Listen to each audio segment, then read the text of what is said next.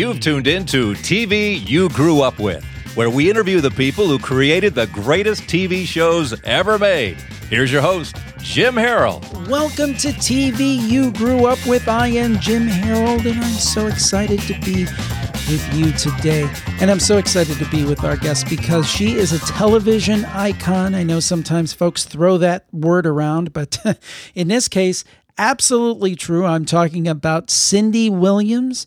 She, of course, was the co-headliner on that great program, Laverne and Shirley. And when I was a kid, we watched a couple of shows back to back a lot of times, Happy Days and then Laverne and Shirley. Now, she again is one of the most recognizable names and faces of 70s and 80s television.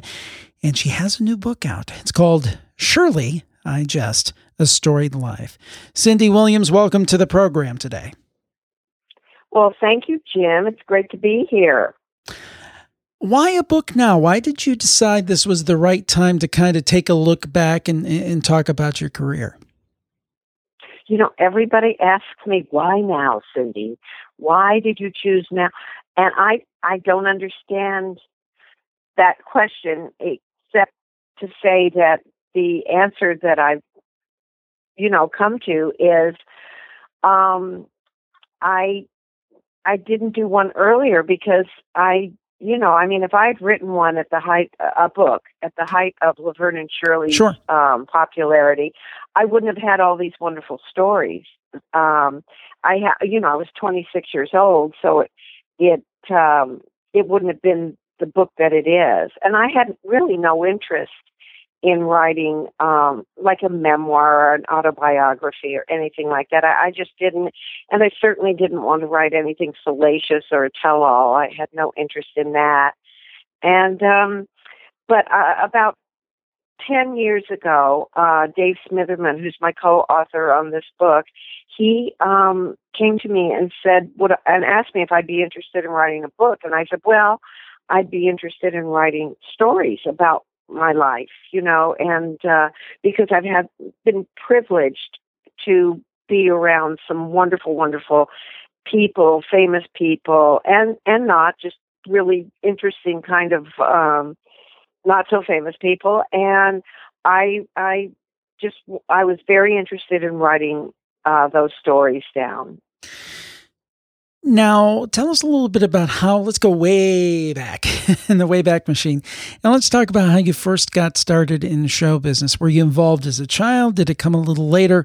How did, and when did Cindy Williams decide, this is the thing for me? Well, I never per se said, oh, this is for me, because it was, I come from a blue collar, family. Mm-hmm. And, the minute you'd mention anything like, oh, I'd like to be in the arts, they were like, learn to type faster. For God's sake, learn to take stenography, learn how to take shorthand. But I just, from the time I was a child, and I explain it in the book, I was fascinated with television. It was an escape for me, as it is for many people in their childhood. And I became fascinated with the life there inside television, and so I would mimic commercials as a small child. I would mimic characters on shows, and I just loved it. I loved comedy. I loved, old movies, old Cary Grant movies, and I loved this series called I Married Joan with Joan Davis, and I loved The Honeymooners and Your Show of Shows with Sid Caesar and Imogene Coca. I was fascinated by their characters and by their lightheartedness and their ability to make me laugh. And I just started, from then, my sister and I would put on shows in our garage out back, and we'd have all the neighborhood kids and their pets come in and, and watch our shows that we wrote and directed and produced. Mm-hmm. And then when I got involved with church, I helped put on the ice cream social talent shows. and became involved in that kind of a social atmosphere of community acting, so to speak. And then I did talent shows at church camp. And then when I got into high school, I wanted to be in drama in junior high, but you had to have a B or B plus average. I don't remember which, and I didn't. And you had to be taking a foreign language, and I took French and failed miserably. But I wanted to be in that drama class, but I never got to be because of my grade point average. And so I did take it, however, in high school. Well, actually, I auditioned for the high school talent show, and the drama teacher in high school, who was also a wonderful English teacher as well, Ted Culp, Mr. Culp, he was putting the talent, the high school talent show together. And so I not only got into the talent show, but he said, I think if you have an elective next year or this coming semester, he said, I think you should take drama. I'll put you straight into drama too, into play production. So I did. And then the bug really bit me, because I was introduced to Shakespeare and to all sorts of wonderful plays from the American theater, and I fell in love with it all. And so then when it came time for college, I went to Los Angeles City College, which had a wonderful theater arts department, and I went there. And then the rest was just, it was just luck and circumstance. Yeah, because a lot of times we'll talk to people and they'll say, well, I had an uncle in the business, or my family was in the business, or I knew people in the business. People have been doing it from a very young age, but you didn't have that advantage. So you just kind of had to kind of maneuver and get yourself in a place where you're in the right place at the right time. Right place at the right time, but you also have to believe. And when you're young, you imagine everything can happen for you. You really do. And I really did imagine it and wish it and want it, but I was never fearful that I wouldn't, that I wouldn't achieve it. They don't teach you in theater arts what to do after you walk out that door and you're in the real world, except to go and audition for regional theater or to audition, for Broadway, go to New York. And I decided I wasn't like an East Coast gal, and I stayed in Hollywood. And I just really had a nice time believing that everything was going to, turn out okay. But I didn't. I had no contacts in the business, nothing. And I didn't even understand the business, that there was a business. And, but I knew that I loved acting, and I wanted to do it any way I could. So I began by waiting tables. What do you consider your big break? What really was, this is the thing that happened that led to everything else? Well, I tracked that all down in the book. It all goes in sequence, and you can kind of see the lay of the land there, the big picture. But I guess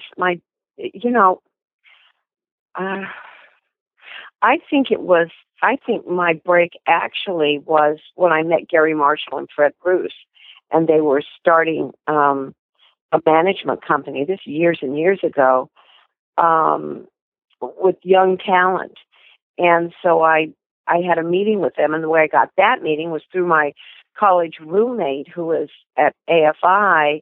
She was in a program for filmmakers, young filmmakers. Mm-hmm.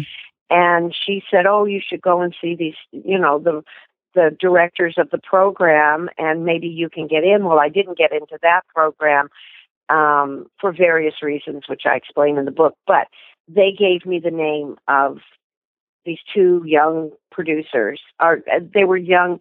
They were starting a management company, as I said, and it was called Compass Management. And so I got a meeting with them, and I went in, and they liked me, and they helped me get an agent. In those days, you had to do a 3-minute dramatic scene and a 3-minute comedy scene at the agency in front of all the agents.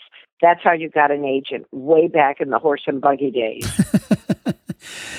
And the thing that's interesting, I think, about your career, or one of the things that's very interesting, is that in the 70s, you had this whole 50s revival with things like American Graffiti and Happy Days and Laverne and Shirley. Well, actually, early 60s. Graffiti, I think, was set in 1962, but that kind of era. And you were in all three projects, starting out with American Graffiti. And if you read the list of people that were in that movie, directed and co-written by George Lucas, Richard Dreyfuss, Paul LeMat, Ron Howard, Harrison Ford, yourself, Mackenzie Phillips, Wolfman Jack. I mean, that was Suzanne Summers. That was some Summers. Yeah, some project to get into. Yes, it certainly was, and I talk about that, how that happened in the book, which was, they called for me to come in and meet this young director who was doing this low budget film. And I thought it was a hot rod film. And, well, it was, but I thought it was like, that the storyline was all about the cars, which it was, but that was just among other things. And I didn't want to go because I'd just gotten back from Spain where I'd been shooting a movie, and I was so jet lagged that I said, no, and it was like I had just landed, and they woke me up out of a dead sleep and said, "You've got to come in for this. We can't find the ingenue, anyone to play the ingenue. We're sending the script over to you." I said, "No. I can't read it. I'm just out of my mind, jet lagging." And they did anyway, and I read it, and I said, "Well, it's great, but I don't want to play the part of Laurie. I want to play Debbie, the bad girl, the part Candy Clark played." And they said, "No, that's already been cast. Candy Clark is playing that part." And I said, "Well, then I want to play Carol," I guess her name was, the Mackenzie Phillips role. And they said, "Are you kidding? She's 12 years old." I said, "I'll put braces on my teeth. I can do it. And they said, "Heck no, we're casting a real 12-year-old for that." So anyway, by hook or crook, I ended up getting over there, and then they wanted me to screen test. I met George, and then they wanted me to, who maybe said 2 words the entire interview: "Hi" and "Bye." And then he wanted me to come in and screen test the next day, and I screen tested with Ron Howard, and that was it. And it's interesting to me because it almost seems that you were destined to be Shirley Feeney, because you think about the connections. You talked about, you met Gary Marshall, who of course was the producer of Happy Days and Laverne and Shirley. And then you met Ron Howard through this project. And then there was this whole, we had Don Most on a few weeks ago. He talked about the revival and the interest in that kind of era. The Happy Days thing had been kind of set on the shelf, and then ABC brought it back out once American Graffiti was such a hit. So it almost seemed like your whole career there in those years was basically pointing you straight in the direction of Shirley Feeney. Well, Jim, I guess you're right. Good observation. It happens. I never happens put once that in a while together, but it did just, the dominoes just fell like that. But before Laverne and Shirley, right before it, I couldn't get a job, and I talk about this in the book, but I landed this job with Penny Marshall, and we were writers for this Zoetrope project. That's Francis Ford Coppola's company, called My Country 'Tis of Thee, which was going to be a bicentennial spoof, and they were hiring teams of writers. And they had, Steve Martin and Carl Gottlieb were producing it. And then Martin Mull, Harry Shearer. Wow. Oh, gosh, I can't remember who Some else. Great but names. It was like incredible writers. And then they hired me and Penny as a team to write. Now, I had only met Penny. Well, that's in the book, too, how I met her about a year before. And I really liked her. I just liked her. The cut of her jib. I just really liked her. And so we were writing partners. And what it was just a maze of sketches that were going to be made into a movie, and also musical numbers that depicted the founding of America up to 1976, and starting with the Mayflower. And and Carl and Steve would give us assignments of sketches to do, and Penny and I had the Salem witch trials. We had Sutter's Mill. We had the U.S. Patent Office, and did I say the Salem witch trials? Yes. Yeah. And that was and also everybody had to write how they, sketches on the Pilgrims coming to America. And we wrote, well, it was very funny. We figured, what if the guy goes to buy a ticket on the boat and he can't, and it's like Ticketron, there's all sold out. But there's a guy with a catapult. There's a guy with a huge catapult that's selling, seats on the catapult, that he's going to catapult them over to Plymouth Rock. Oh, anyway, we did it. It was very funny. Bizarre, but funny, but not unlike some of the other sketches the boys were writing. So, anyway, so while we were writing, her brother, Gary, called, who I'd already met, Sure. from Compass Management. And Gary called and said, look, we have these two girls on the, who date the Fonz and Richie, and we were wondering if you and Penny would come and play them. And their names are Laverne and Shirley, and, and Penny and I said, okay. And so Carl Gottlieb let us go for a week. But neither one of us had really seen Happy Days. I didn't own a TV at the time, and Penny hadn't seen it really. She knew her brother was doing this show.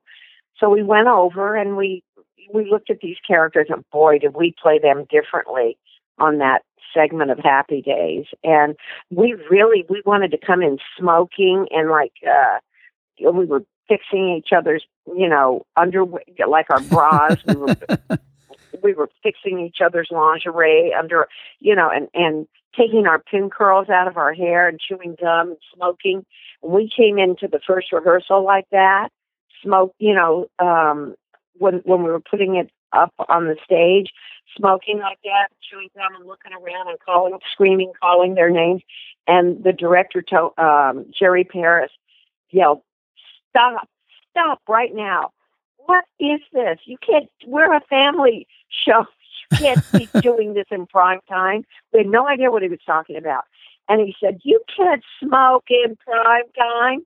And we said, all right, we flipped the cigarettes across the room too. We put them out. She put hers out with her foot, and I flicked mine across the room. So it was like the Laverne and Shirley kind of bad girl version. Oh, we were very bad. Well, they had written it bad, and that's how Penny and I interpreted it. We didn't know we couldn't smoke or anything. We just were going to surprise them making this first entrance during rehearsals. Oh, man, they went through the roof. But so we didn't do that, needless to say. And so we did. We played the show, and it was great. We had fun, and then we went back to our little writing job. And about 2 weeks later, somebody called and said, and Penny was on the phone. She goes, "They're saying something about a thing called a spinoff." And I go, "What is that?" She goes, "I don't know." And so she listened for a while, and she told me, she goes, "Hey, here," and she had me take the phone, and it was Gary, and they wanted to. He said ABC loved the segment, the show with us in it. And they wanted to do a spin-off of the two characters, and we had no idea what that was. I mean, really, no idea what that was. And it had to be explained to us, meaning our own show. And so we hung up. We said, our own show? Anyway, I write about it in the book, and it's a lot of fun, and what happened after that, why I almost didn't do it. But the rest is show business history, Jim. Well, the one thing I would say, we talked to a lot of people that said, well, sometimes when people are on a big show like this, because we've had people from Hill Street Blues and Gilligan's Island and Happy Days and the Waltons and, some of these big TV series over the years. And sometimes they'll say, well, yeah, we knew right away that this was going to be big. A lot of people say, it was another job and it turned into something very special. In your case, I had to believe that there was at least the expectation that this could be huge, because Happy Days was so big, and being a spinoff from basically what was a top 5 show at the time, if not number 1, you had to think, we're under a lot of pressure here, because the microscope is on us, because we've got the benefit of having this huge. I think you were scheduled after the show, if I remember correctly, my memory of being 6 years old. And then also just having the buildup from that show, I would have to think that the pressure was on to make a big success. No, we had no idea. They had bought, ABC had picked up 4 shows they were going to do after we did the pilot. And Penny and I both thought, 4 on, 4 off. I'm going to do 4 shows. I'm going to make my rent money for the year. And she kind of thought the same thing. We had no idea, nor did we feel any pressure. We didn't feel any pressure from Happy Days, because we didn't think twice about it. It was just like, okay, so we're going to do this show. We're going to make it the best we can, but, it'll never go anywhere. Honestly, that's what Penny and I thought. And we had and then after the show was premiered, I remember Gary coming down onto the stage, and he goes the next day, and he said, "Oh my goodness, we just premiered to 32, the highest audience in the history of television." Wow! And we still didn't know what that. I know it sounds stupid, but we were just Penny and I. We're very alike and very different, like the characters, very, very much alike. If we could walk into a room after not having seen each other for years, walk into a room together and see the same thing at the same time that was funny and have the same comment about it. That's how alike we are. But we have different processes in working. And both of us have a real work ethic, but it's very different. She's Johnny on the spot, got her lines down, ready to go. It takes me all week. It would take me all week because I'm dyslexic and I'm slow. But we'd invent together, and we'd invent bits and things to do that we knew were funny, and the ones that weren't, we agree totally and throw them out. And, it wouldn't take us nanosecond for us to, and we had like this shorthand talk to each other where we could discuss things and go, audience isn't going to laugh at that, but what if we did it like this? And the other one would follow the other one right away, like a harmony, whoever was leading it. And great respect for her on the stage, and she had great respect for me. And I know people thought it was just this little Popeye comedy, but great thought went into it by the whole cast, not just Penny and me. Great thought and respect for the audience and how we could entertain them and make them laugh. When you think about it, this is one of those shows where I couldn't imagine anybody else playing either Laverne or Shirley. It seemed like it needed specifically you guys to work. I can't put anybody else in my mind in those roles. Well, that's because it was unique in the fact that Penny and I are both physical comedians, and we didn't go, "Hey, we're physical comedians. We're going to do," but just the way we would express things. If you took the script and gave it to 2 funny girls that weren't necessarily physical comedians, it would have been a different show. I think it seems to me that the show in some ways is a cousin to I Love Lucy, in the sense of I would always think of that. Even when I was younger, I would think of, this reminds me a lot of I Love Lucy in terms of some of the physical comedy, because really, if I think about it in terms of women, unless you go on to people later on like Molly Shannon and like that, you don't see as many women playing physical comedy. No, you don't. And a lot of people did liken it to Lucille Ball and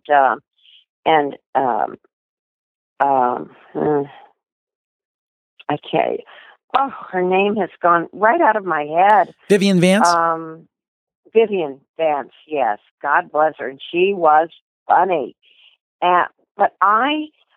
But there was a show on around that time when I was a kid and watching I Love Lucy in first run, and it was called I Married Joan with Joan Davis. And if you ever get a chance to see that show, physical comedian, her and also Imogene Coca. Yeah. And they were like the women I watched and just made me burst out laughing. Lucille Ball also, but it wasn't, Lucille Ball is technically brilliant, absolutely brilliant. And I would just watch her, and it was like a mystery how she did it. And then Joan Davis did I Married Joan, and I watched Imogene Coca, and Rosalind Russell was also great physically in her face, but it was usually men back then, like Laurel and Hardy would make me laugh. Not so much the Three Stooges. They're more of a guys kind of, comedy. They were brilliant, absolutely. But Penny and I, and cartoons. Penny and I explained this in the book. Penny and I would think in cartoon terms, ergo the catapult to get to right. Plymouth Rock. But we would think in, Bugs Bunny, Daffy Duck, the Roadrunner, all those classic cartoon terms. And I remember on one of the first shows on the first season, we were supposed to be modeling, and she is modeling a jungle piece of lingerie. And we were so happy we were modeling for our girls' club. And that Rosie Greenbaum, was president of or whatever. And so she was supposed to come in on a rope, and I was commentating, and I said, in this beautiful negligee, Laverne, exposes the entire jungle, or whatever I had to say. And she comes in, and let her be, you'll be the Jane for your Tarzan. And she comes in on this rope, and Penny and I had thought it out. We thought, okay, you'll come in swinging on the rope, you'll hit that wall, and you'll slowly slide down the wall and then crumple. Then I'll go over, and pick you up. And we never did it. We just marked it. We never did it until it was time to do it.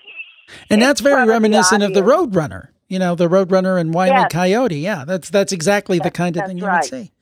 Now, one thing wrong with that, though, it doesn't happen in cartoon terms.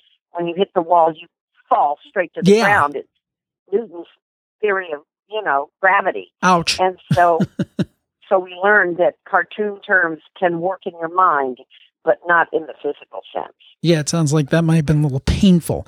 I know we're winding down here, but I have a couple more things I want to ask you about.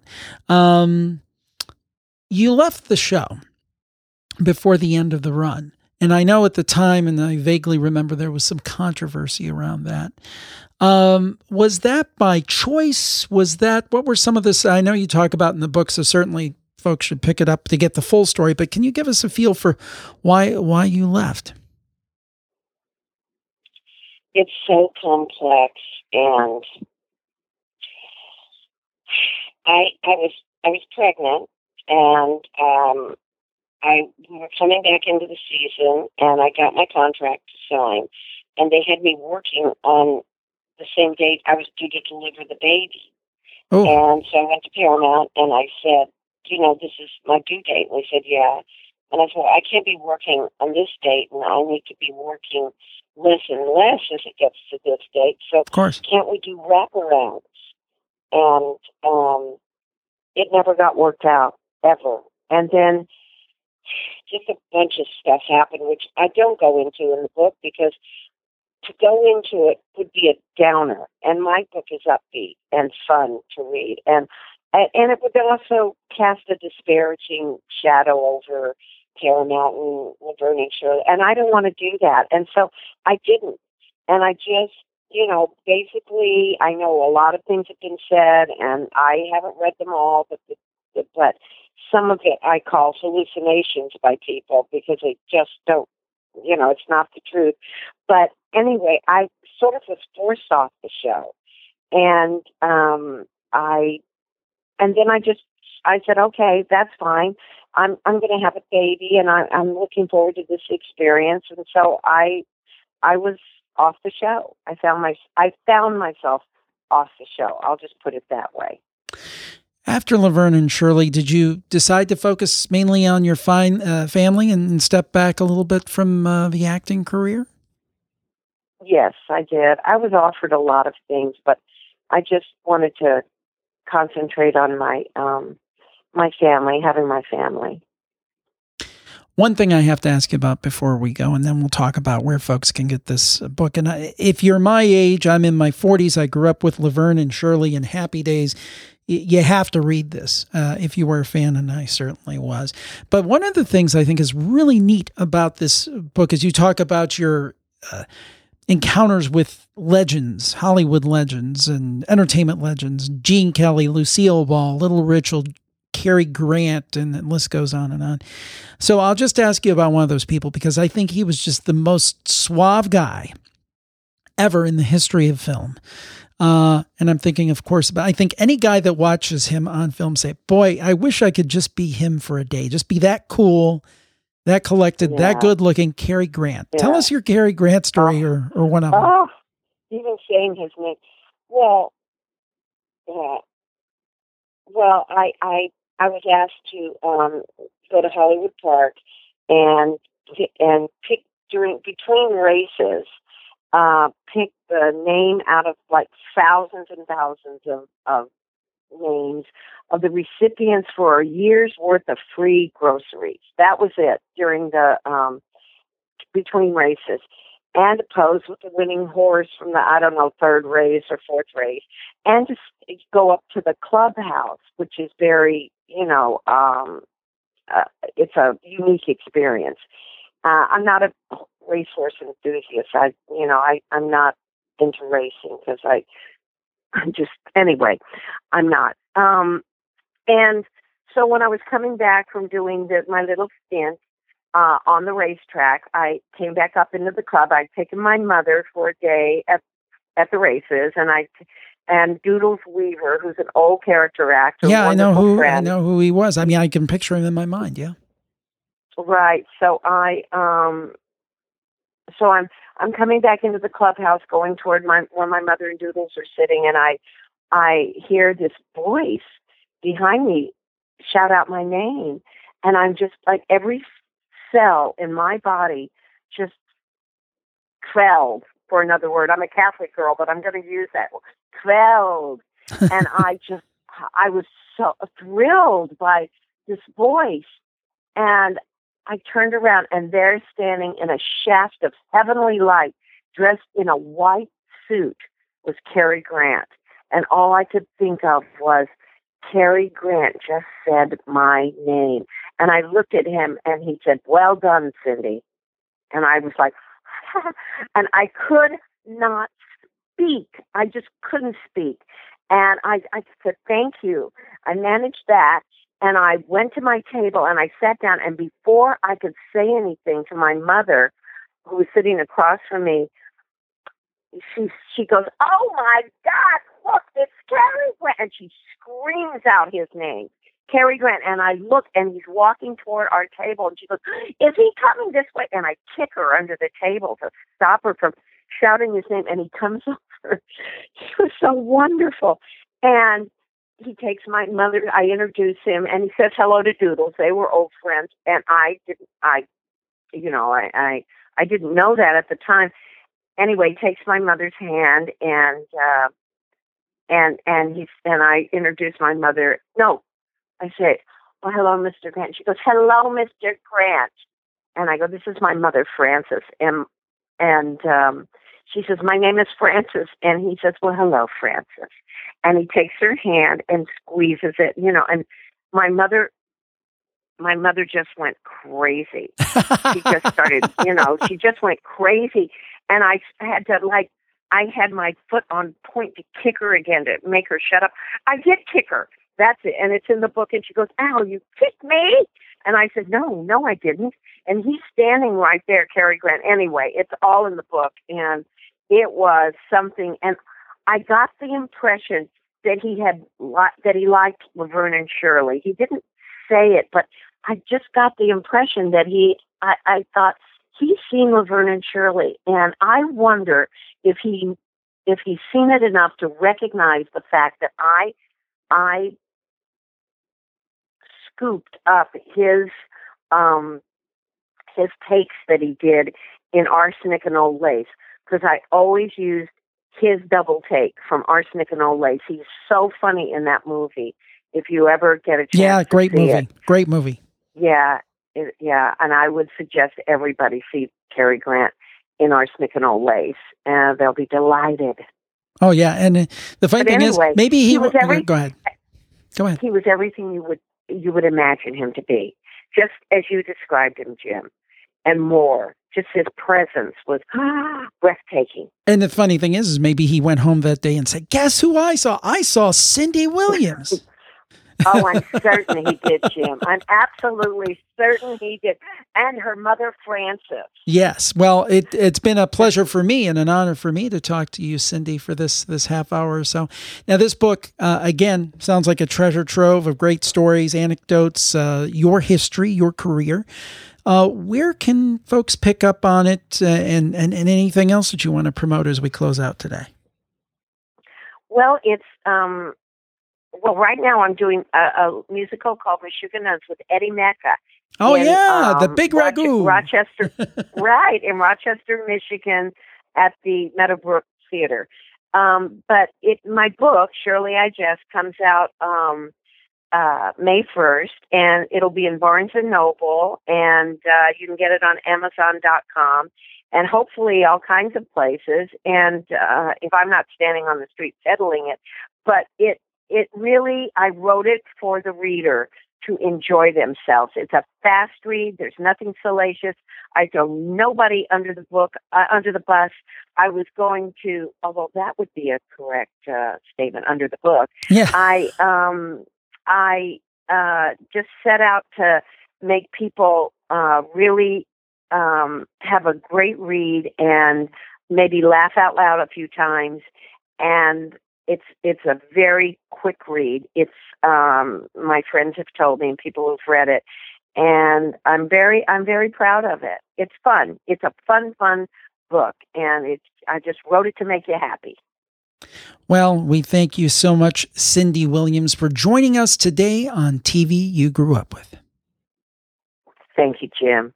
And thank you for tuning in. We certainly appreciate it. If you enjoy our interview with great stars like Cindy Williams, please subscribe for free on iTunes, and please tell your friends. And we'll talk to you next time. Stay tuned. Don't touch that dial.